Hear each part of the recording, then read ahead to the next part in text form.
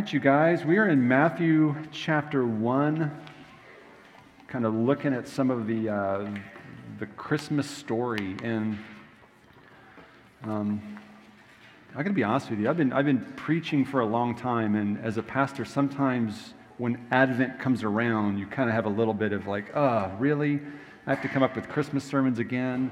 What can I possibly teach that I've not already taught or that's not been said? And we have to rid ourselves of that pressure to be novel or that pressure to be clever, when it comes to the Word of God. And we just have to say the Word of God always has fresh things to say to us. The Spirit always has things to reveal to us, even if it's sort of surrounded by the cultural holiday and all the stuff that's imposed on that. It can be really difficult to look at the birth of Jesus without that clouding our lenses, to see this really as it was in its context without the tinsel and all the decorations and the songs kind of clouding that. So that's what I've been trying to do personally as I read through this, is to read it again for the first time. And one of the things I notice is really just how human the stories are, how difficult the stories are. Nothing really comes easy for the characters here. There's a lot of uncertainty, there's a lot of things that are not going their way, and there's a lot of fear, as you know, because that's what we're sort of teaching on almost topically the last week and this week and the next two, is looking at these fears that accompany the advent of Jesus into the world. So I want to share one, and next week Meg's going to sort of share a third one of these, and then we'll wrap it up on the 30th after Christmas. So in Matthew chapter 1, only two of the Gospels tell the birth story, Matthew and Luke. Matthew is distinctively interested in communicating to a Jewish audience. Luke is interested in communicating to a Gentile audience. Matthew very much wants to sort of support this claim that Jesus is the Jewish Messiah. He wants to establish Jesus' legitimacy. So he begins with something that often you and I would think of as pretty boring. A bunch of names, a bunch of genealogies. Meg received for her birthday this year, she received one of those DNA kits, from Ancestry.com. Anybody ever done one of those? She actually got two of them, one for both of us, and it's kind of disgusting. You have to spit in this tube and seal it up and mail it off, and I guess they run that through tests, and they come back and say what part of the world you're from and who you're related. And you can check on the little form, do you want to, I don't know how they phrase it, but basically, do you want to sort of be matched with other people that you might be related to? And I thought, that'd be pretty interesting to know. Maybe I'm kin with some of you guys, So I checked that off. Yeah, that's right. We are not cousins, Megan. No.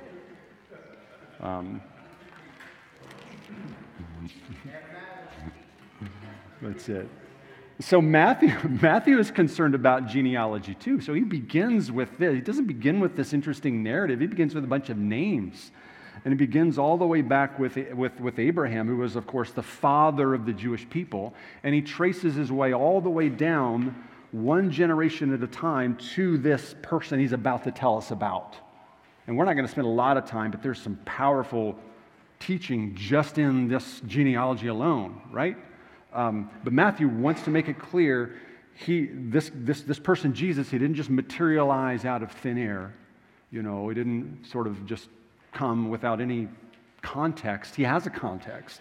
He was the fulfillment of a promise going all the way back to Abraham. So then, though, he gets into the story of the birth of Jesus. And we're going to kind of read a little bit and talk a little bit about it, and we'll see what happens from here. So let's read together. If you have your Bibles, we're going to jump to verse 18.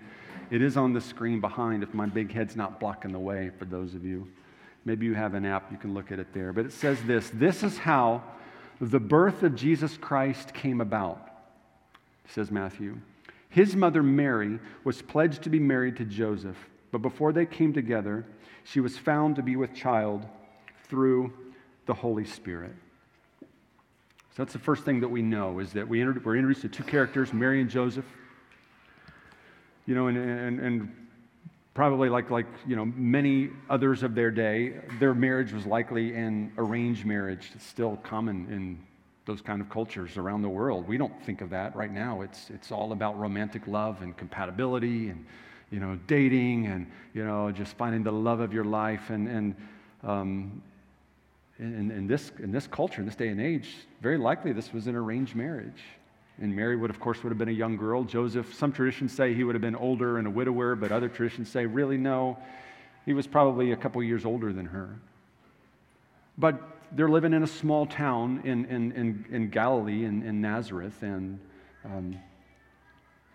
their families come together, and Joseph probably approaches Mary's dad, and they make an arrangement. And Mary's dad would have paid a dowry to Joseph, gifts of money, or we laugh, but it likely could have been livestock as well.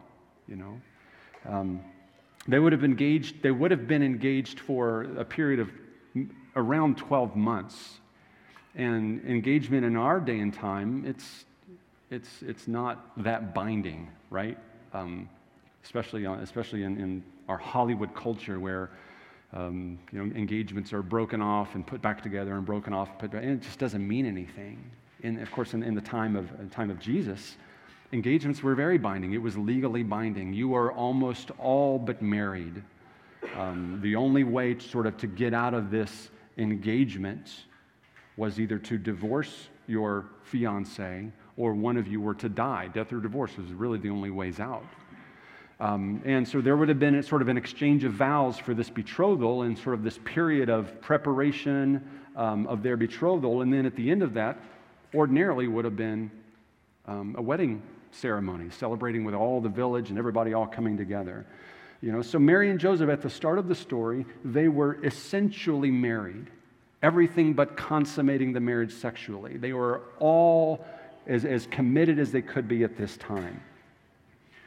And it says this, but before they came together, before they were truly married, before that day at the end of the 12-month period, she was found to be with child through the Holy Spirit. And Meg's going to talk a little bit about this next week. But those words are just so, pardon the pun, but they're so pregnant with shocking, devastating news that we don't want to move past that. She was found to be pregnant.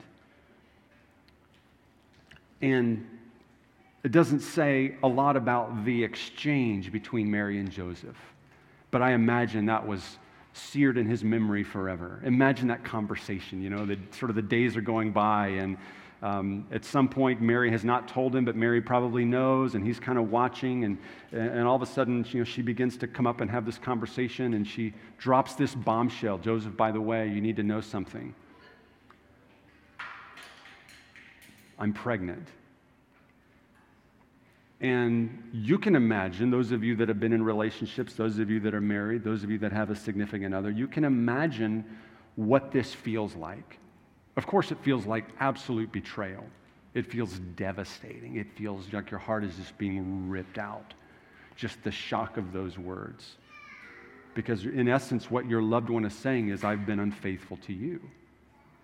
And she probably would begin to explain, but Joseph, hold on, Joseph, I haven't been unfaithful to you. I didn't do anything. So we don't really know the whole context. All he knows is she's pregnant and I'm not the daddy. And it's devastating news, and you can just believe that he's having to struggle with this decision. What do I do? And of course, fidelity in that culture was a big deal. It's not a big deal now. It happens all the time. In their culture, it was everything. And it was so powerful that by law, by both Jewish and Roman law, he was obligated to divorce her. It wasn't an option for him. It wasn't just something that he would do out of retaliation or anger, or that's what you did. If your spouse was an adulteress, you divorced her. You're bound by law to do this. So he has this decision to make. And it says in verse 19, it says this, it says, because Joseph, her husband, was faithful to the law, and yet he did not want to expose her to public disgrace, he had in mind to divorce her quietly. That says a lot about his character. He's torn between these two things. He is a righteous man. He is a righteous Jew. He wants to keep the law and honor the law. He values the marriage bed so highly. He values God's word so highly. He values fidelity so highly that he knows, I have no choice but I can't condone this. I can't sanction this. I can't overlook this. This is a violation not just of our relationship. This is a violation of God's law. And he's so righteous that he is compelled in his own character to divorce her. But it also says this, he's also, not only is he sort of being faithful to law, but it says he doesn't want to expose her to public disgrace, and that's what would happen. And he had every right to do that. He had every right to publicly shame her, to issue her a certificate of divorce, a get, and shame her in front of all of the people and all the society and all the village. As a consequence, she would live with this sort of burden of shame upon her. She wouldn't have been executed, although technically that was the law. But by that first century, that really wasn't sort of, carried out. But certainly she would have lived a life of shame. Certainly she would have been excommunicated. Scandal for the rest of her life, she would have lived this way. And Joseph knows this. Joseph knows that the price that she is going to pay is great, that her life will never be the same. And his heart is broken. His heart is broken for her in spite of her infidelity. He's saying, I can't do this to her. We've got to do this quietly. I can't help it. I have to show justice and righteousness to the law, but we can do this in a way where he wants to minimize. And that says so much about his character. It says so much about the one that God chose to be the father of Jesus. So he exercised justice, but he is compelled by his own character to show mercy to her. He wants to lighten her burden. So the implication is that he goes to bed having decided to do this that night. He's heartbroken, he's torn up about it, but he goes to bed having resolved this is the best thing that he can do. Verse 20 says this, but after he had considered this, an angel of the Lord appeared to him in a dream and said, Joseph, son of David, do not be afraid to take Mary home as your wife, because what is conceived in her is from the Holy Spirit. She will give birth to a son, and you are to give him the name Jesus, because he will save his people from their sins. All this took place to fulfill what the Lord had said through the prophet. Verse 23, the virgin will conceive and give birth to a son, and they will call him Emmanuel, which means God with us. So he goes to bed that night, and he has a dream. And in this dream, the angel appears. Likely was Gabriel, because Gabriel is the one who is doing many of these sort of visitations. Gabriel is the one who sort of shows up to Zechariah, and Gabriel is the one who is going to show up to Mary. So not just any angel, this is sort of the highest, the voice from God, right? And he says, Joseph, look at what he calls him, Joseph, son of David. I didn't really pay attention to that until sort of just recently, son of David. As if to say, Joseph, you are part of this story too. You're part of this messianic plan as well. Do not be afraid to take Mary home as your wife. And there's a real fear then that's sort of alluded to here. And it's this, what happens if I do what God asks? And I don't have very many dreams. I never have dreams like this. Maybe some of you have. This is one where the angel shows up and all of a sudden he realizes that there is a real decision that I have to make. What happens if I do what God asks? And there's fear there, because if he obeys, then there's a cost on him as well. His reputation now will be in jeopardy. Not only for Mary, but he's aligning himself with her. He is surrounding himself with her. His reputation will be sacrificed. His life plans will likely have to be changed. He'll live with this constant suspicion of sin, the rumors and the gossip and the hushed tones whenever they would come into, a crowded room. And I wonder if even he sort of knew there's always going to be this suspicion. Did I make this up? Did I imagine this? Can I really believe this dream that I had, that my wife is faithful to me, despite all evidence to the contrary? Can I really wake up and go to her and say, let's continue down this path of marriage? And his fear, it's fear of obedience. How do I say yes to this when it might cost me everything? How do I say yes to God when it's going to cost me everything I have? Verse 24 says, when Joseph woke up, he did what the angel of the Lord had commanded him and took Mary home as his wife. But he did not consummate their marriage until she gave birth to a son, and he gave him the name Jesus. So he wakes up, and this dream, it's worked. You know, he's woken up, and he's convinced this is of God, and he goes home, and he takes her, and they continue on their betrothal period, and at the end of that period, they're married. The Bible says they don't consummate their marriage. They don't have sexual relationships even until Jesus is born. And I want you to, this is, I know, a little PG-13, but I want you to think about the significance of that. Because Joseph would have had every right, of course, to consummate his marriage on his wedding night. And honestly, that would have proven Mary's story. I don't want to go into graphic detail here, but he could have proven Mary's version of her virginity. Call in a midwife, call in somebody else to do a physical inspection. He could have proven, they both could have proven that her story was right. He had the chance even to vindicate himself, even to vindicate his wife. But he said, no, this whole situation is God's. This whole situation is surrounded with the glory of the Holy Spirit. I can't touch it. I can't touch her. She is a vessel. She is a holy vessel for the Son of God to come into the world. I've got to keep my hands off. That's righteousness. Even though he has the right to divorce her, he says, no, I'm not going to do that. Even though he has a right to divorce her publicly and clear his own name, he doesn't do that. Even though he has a right to prove, okay, so Joseph, you're going to do the good thing and marry her, wonderful, but you've got a chance here at the end to prove your case. He doesn't even do that. His sense of God's his consecration to God's obedience is so deep and so profound. I believe that's why God chose him.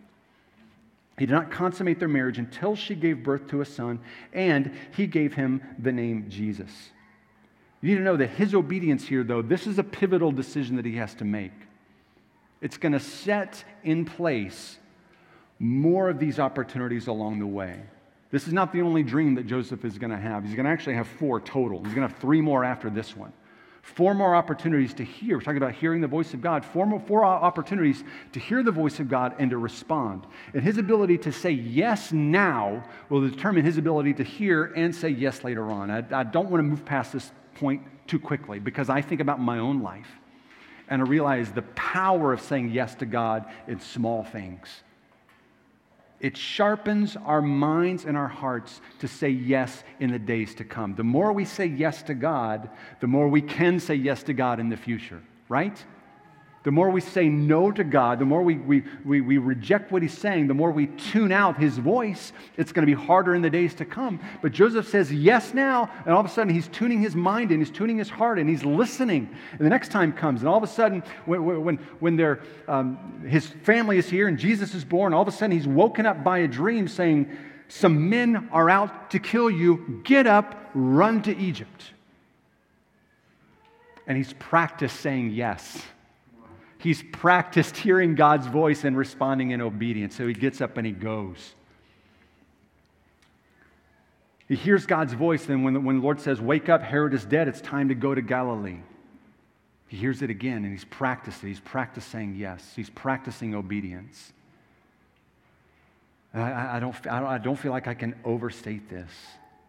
The more we practice obedience, the more of a habit it becomes in our own hearts and our own lives. Our present obedience makes future obedience easier. So how does Joseph obey? How does he do this? Like what are the little handholds, to use a mountain climbing metaphor? What are the little handholds that he uses? even though he knows it's going to cost him everything? What about the promise do you think he's latching onto? I think one of them is this, that God reassures him that this is Spirit-driven. I think we can be fearless for the same reason. When we know that the Spirit is at work, it says this, do not be afraid to take Mary home as your wife. Because why? Because what is conceived in her is from the Holy Spirit. And Joseph says, okay, if this is of you, God, if this is of your Spirit, then I can have hands off. I can obey.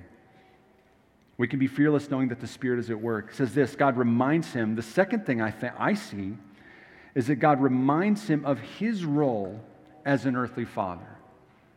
And that might seem a minor thing to you, but I can't help but thinking there's a part of Joseph that says, why do you even need me? You're obviously doing all this on your own. Mary's going to have a baby on her own. We're not really going to, I have no role in this. But look at what the angel says. It says she will give birth to a son. That's her role. So she's going to be carrying this baby into the world. And she will give birth to a son. Look at it, it says, and you are to give him the name Jesus. And I sort of thought about that earlier this week, and I began to think about the beauty of that opportunity.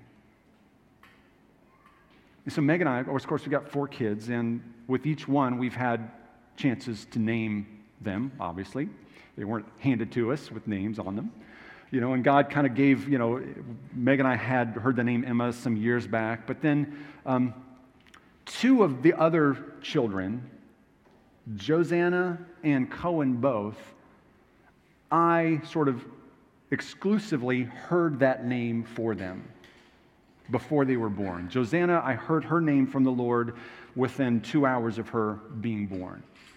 And we struggled for months and months and months about it. And I'd never heard the name Josanna in my life. Had to get Google out. I was like, what is this? And there's no results on it.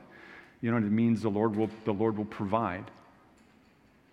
And the same with Cohen. Cohen means priest. It's sort of a Jewish surname, but it's his first name, and I sense that the Lord was saying that. But just, I don't know. There was a beauty and an awe and a privilege in my own heart about getting to say, I'm going to give you these names. I'm your dad.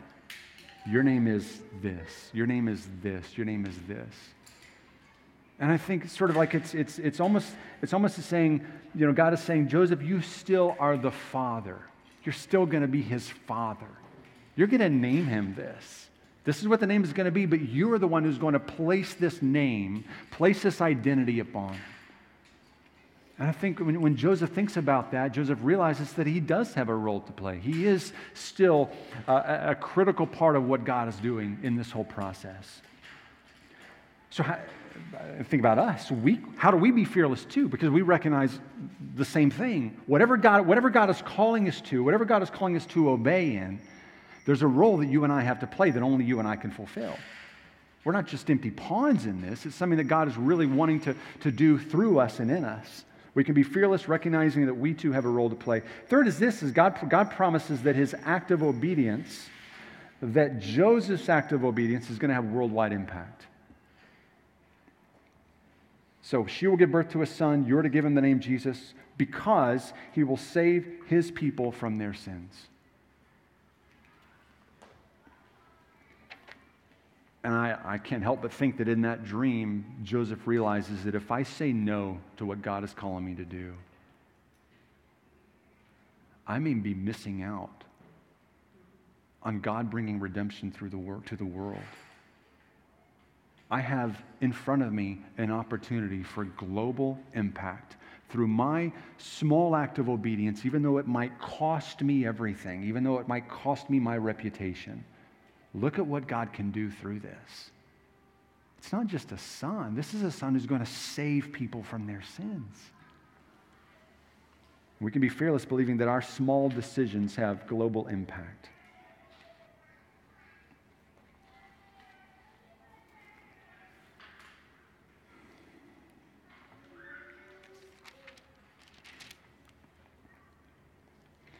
I just want to close with reading a quick letter to you from a young woman named Karen Watson. This was written 12 or 14 years ago.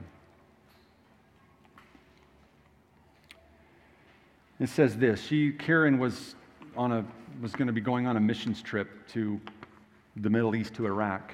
So this was in 2004, sort of during the height of the Iraq conflict and the Iraq War. She and several others from a particular church in Texas were going to be going on a missions trip. And she writes this letter, 2003 rather. She writes this letter to her pastors of her church. And the letters say this. It says, "Dear Pastor Phil and Pastor Roger, you should only be opening this letter in the event of my death. When God calls, there are no regrets. I tried to share my heart with you as much as possible, my heart for the nations. I wasn't called to a place, I was called to Him. To obey was my objective. To suffer was expected. His glory, my reward. His glory, my reward," she says. "One of the most important things to remember right now is to preserve the work. I'm writing this as if I am still working with my people group. I thank you all so much for your prayers and support. Surely your reward in heaven will be great. Thank you for investing in my life and spiritual well-being. Keep sending missionaries out. Keep raising up fine young pastors. In regards to any service, keep it small and simple. Yes, simply just preach the gospel. Be bold and preach the life-changing, life-saving, forever eternal gospel. Give glory and honor to our Father." And she writes this. She says, the missionary heart. She's got 4 bullet points at the end of her letter. She says, "Care more than some think is wise. Risk more than some think is safe. Dream more than some think is practical. Expect more than some think is possible." Care more than some think is wise. Risk more than some think is safe. Dream more than some think is practical. Expect more than some think is possible. And she ends her letter with this. She says, "I was called not to comfort or success, but to obedience. There is no joy outside of knowing Jesus and serving Him. I love you too and my church family. In His care, Salam, Karen." And she and 3 others were killed a week later in Iraq in 2003. And that letter was read at her service. I was not called to comfort or success, but obedience.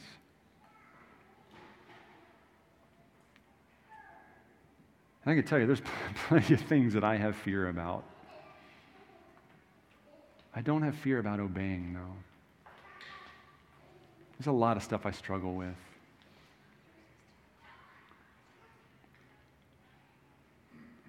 But I know that the joy that comes from obedience surpasses anything else. The joy of following, the joy of saying yes surpasses anything else.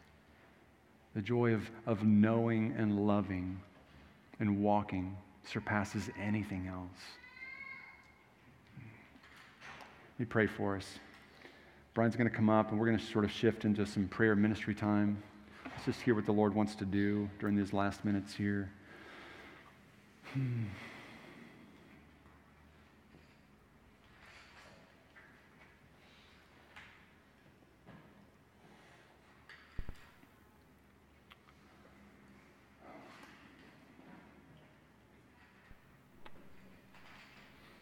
Father, we think about some of the times that You've asked us to do difficult things.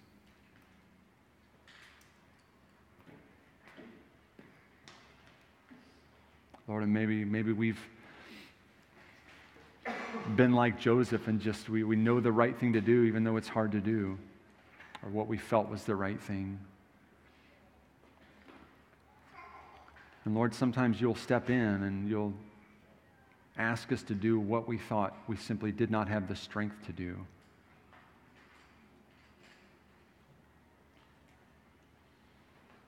So Lord, we just pray for reassurance. Lord, if we're in one of those decision-making seasons,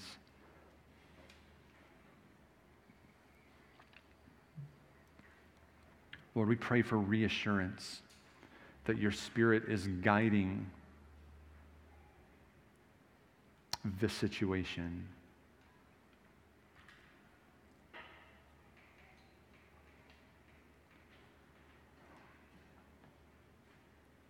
Father, we just pray to hear your voice.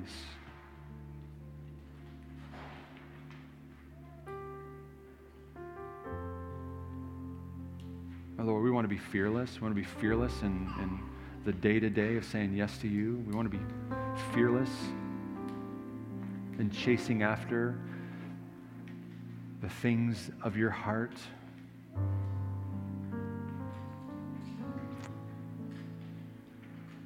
We want to be fearless, Lord, in laying down our own reputations as you call us to, as you invite us to.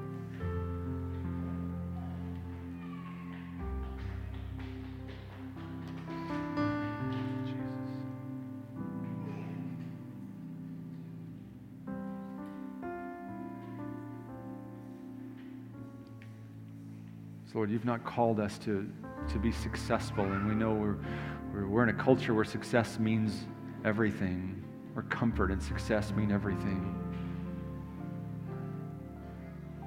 So Lord, just by acts of faith, we just lay that down. We can't chase after that anymore. We want to chase after you. We want to run after you. We want to run after your heart.